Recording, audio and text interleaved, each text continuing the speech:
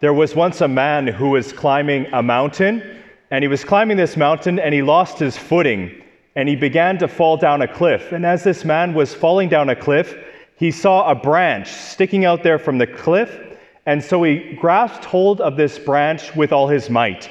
And finally, this made him stop falling.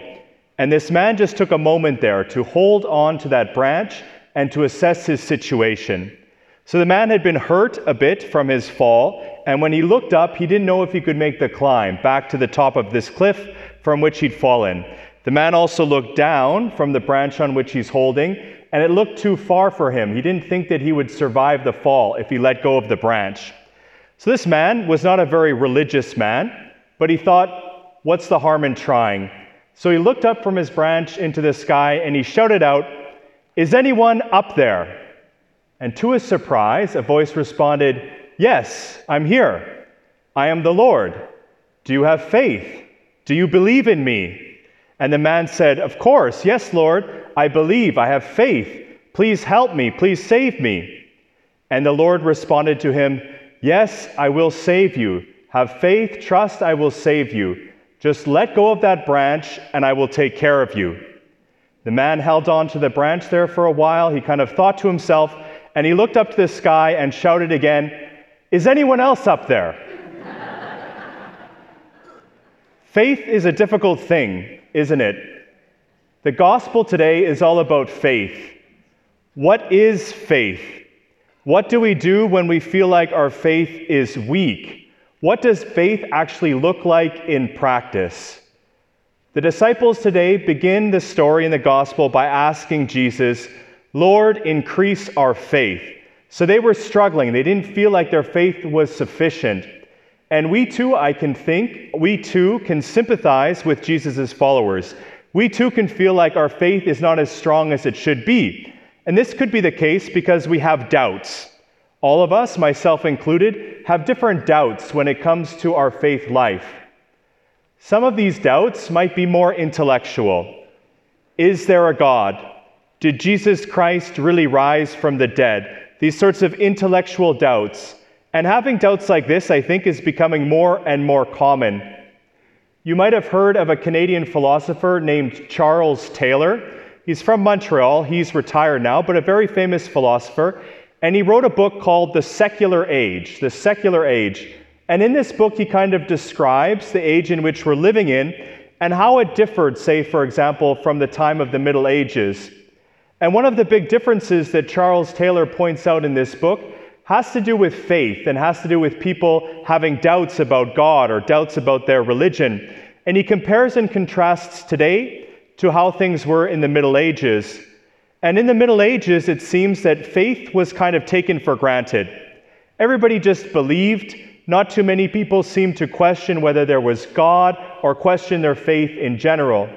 You kind of just went with the flow when it came to belief in God or religion. Today, in this secular age in which we're living, it's different. People tend to question their faith now. Believing in God isn't what we would call axiomatic. You just take it for granted. You have questions, you have doubts. It's just the reality of the world in which we live. There's nothing really wrong with that. One is not necessarily better than the other, but it does mean that it takes more a personal responsibility now to believe in God. And also it means, I think, that more and more people have a hard time believing in God, a hard time having faith. So we can have these doubts that are more of the intellectual variety, but we can also have doubts that arise from our experience. So perhaps ourselves or people we know and love have been through very traumatic experiences, an illness in the family, the passing of a loved one too soon or too young in life.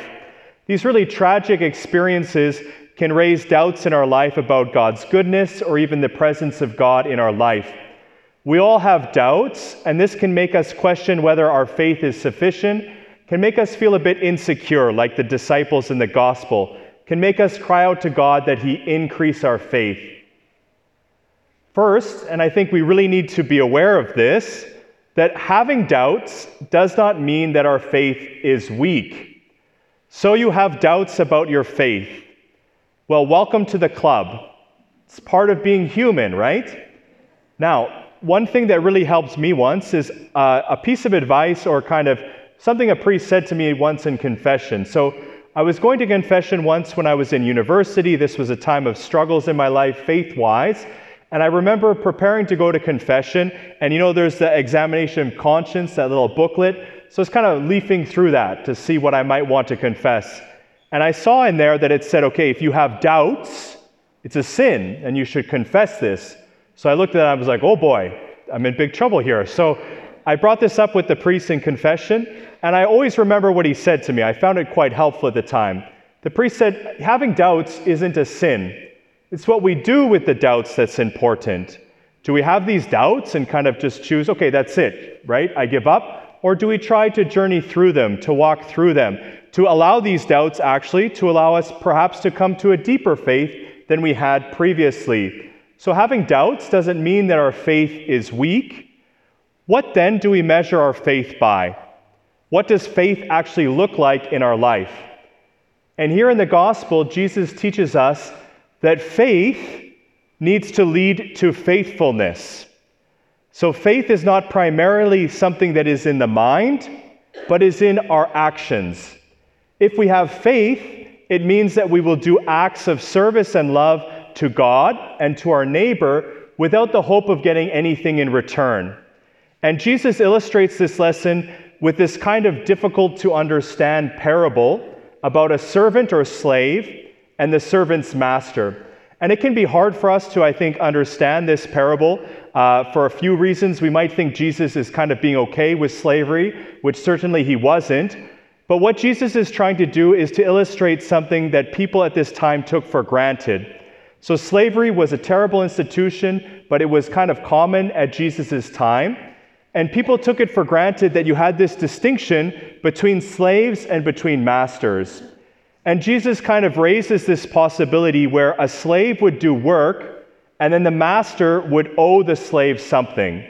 And people at this time would have heard this, and they would have recognized that it's ridiculous. It just doesn't work this way, the relationship between the servant or the slave and the master. And Jesus uses this story and this principle in this story to illustrate something about faith. So at Jesus' time, as at our time now, sometimes ourselves, maybe me personally or others, can be tempted to do certain things with respect to our faith with the hope of getting something in return. I pray or I come to Mass maybe so people might think good of me, or I do this act of service so people will speak well of me, I can earn people's approval, or I can earn God's approval. And Jesus, having this little parable so close to this discussion about faith, teaches us that true faith is expressed in actions for which we serve, for which we love God and neighbor without the hope of returning anything or receiving anything in return. True faith is expressed in action. It leads to faithfulness. Ultimately, our faith, or we might have doubts or questions, but we have faith if we persevere in prayer. True faith looks like this. If we have a hard time forgiving someone, reconciling with someone, even in the midst of that difficulty, when we try to forgive, when we try to reconcile ourselves with others, when we show mercy, we are expressing faith in our life. When we go outside our comfort zone to serve other people, maybe, to take on a new activity, to reach out and use our talents to aid those around us, we are expressing faith. Faith ultimately is expressed in action. We come then to the final lesson, and perhaps the most kind of one that sticks out the strongest from this gospel. And that is that you just need a little bit of faith to do great and incredible things. You just need a little bit of faith to do something even miraculous. And Jesus in the gospel, when the disciples seem to complain, increase my faith, that means they feel insecure, that they don't have enough faith.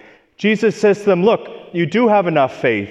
Even just a little bit of faith, the size of a mustard seed, and you could say to that tree, get into the water over there. It's obviously a hyperbole, but Jesus is showing that all of us have faith. We all need to grow in our faith. But even with that little faith, when we take actions to love God and love neighbor, Jesus can do remarkable things in our life, kind of like moving that tree into the water ultimately. Even a small amount of faith allows us to do incredible things with God's help, with God's grace. There was a woman who lived some time ago, Dorothy Day. Maybe some of you might have heard of her. She did a lot of charity work, a lot of working for justice. She died around 1980. And she expressed something once in a conversation with somebody that really highlights this lesson of Jesus. Just a small faith is needed to do something very, very important. So Dorothy Day, her cause is open now for canonization, but already when she was alive, people would call her a saint, right? So they would be around her and maybe they'd be talking to each other and they'd say like, look, there's Dorothy. She's a saint, you know? And one day, Dorothy overheard someone talking about her, calling her a saint, and she had the following thing to say. She approached that person later and said, "Don't say that. Don't make it too easy for yourself. Don't escape this way. I know why you are saying she is a saint. You say that to convince yourself that you are different from me, that I am different from you. I am no saint. I am like you. You could do what I do. You don't need any more than you have. Get going, please." Great advice, right? And I think it really strikes to the core of the gospel today. Lord, increase our faith. The disciples, in saying this, are expressing an insecurity. Our faith is small, so really we can't do anything right now. We can't reach out to God and others in service and in love. And Jesus responds to them, your faith may be small, but you can do great things. It's really an act of encouragement. It's really an act of strength to give hope to his disciples to go out and do something. We too can be inspired by that same message today. Each of us need to grow in our faith. Each of us want to pray to God to increase our faith. But each of us have some faith, and we need to realize that. Jesus calls us to use that faith to love God and to serve our neighbor. And ultimately, when we do that, Christ's power will be with us, and we can do incredible and even unexpected things.